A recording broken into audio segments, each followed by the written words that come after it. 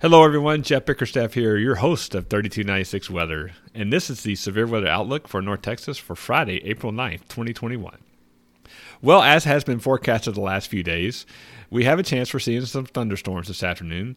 Unfortunately, some of which could be severe. So let's dive right into it.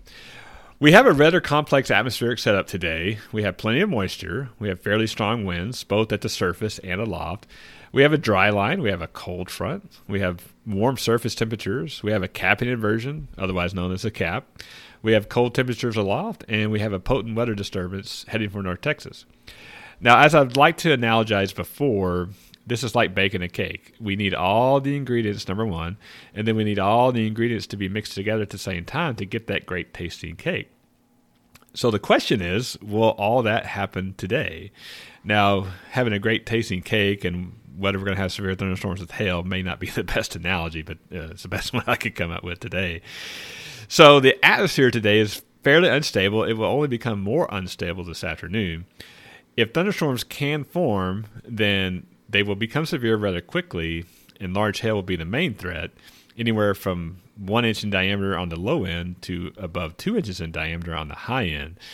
Now, tornadoes and damaging straight-line winds are a lesser threat today, but they're not zero. It's just that the hail will be the bigger question that we'll have to deal with.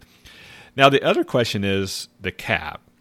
What's holding all this together is whether the cap can be broken this afternoon. There's two mechanisms today that will likely try to break the cap. The first mechanism is a dry line. Much like yesterday, you saw the dry line bulge into central Texas and set off that supercell thunderstorm that went just south of Waco, went through Bryan College Station, and ended up dying off just northwest of Houston. So we call that a long-lived supercell.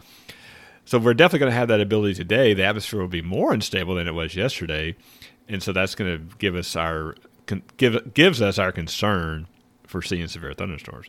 So if that cap can break, now it might not break all the way, it might just break in spots, but wherever the cap could break, that's where we're going to see explosive thunderstorm development, and that's where the hail will be the biggest threat.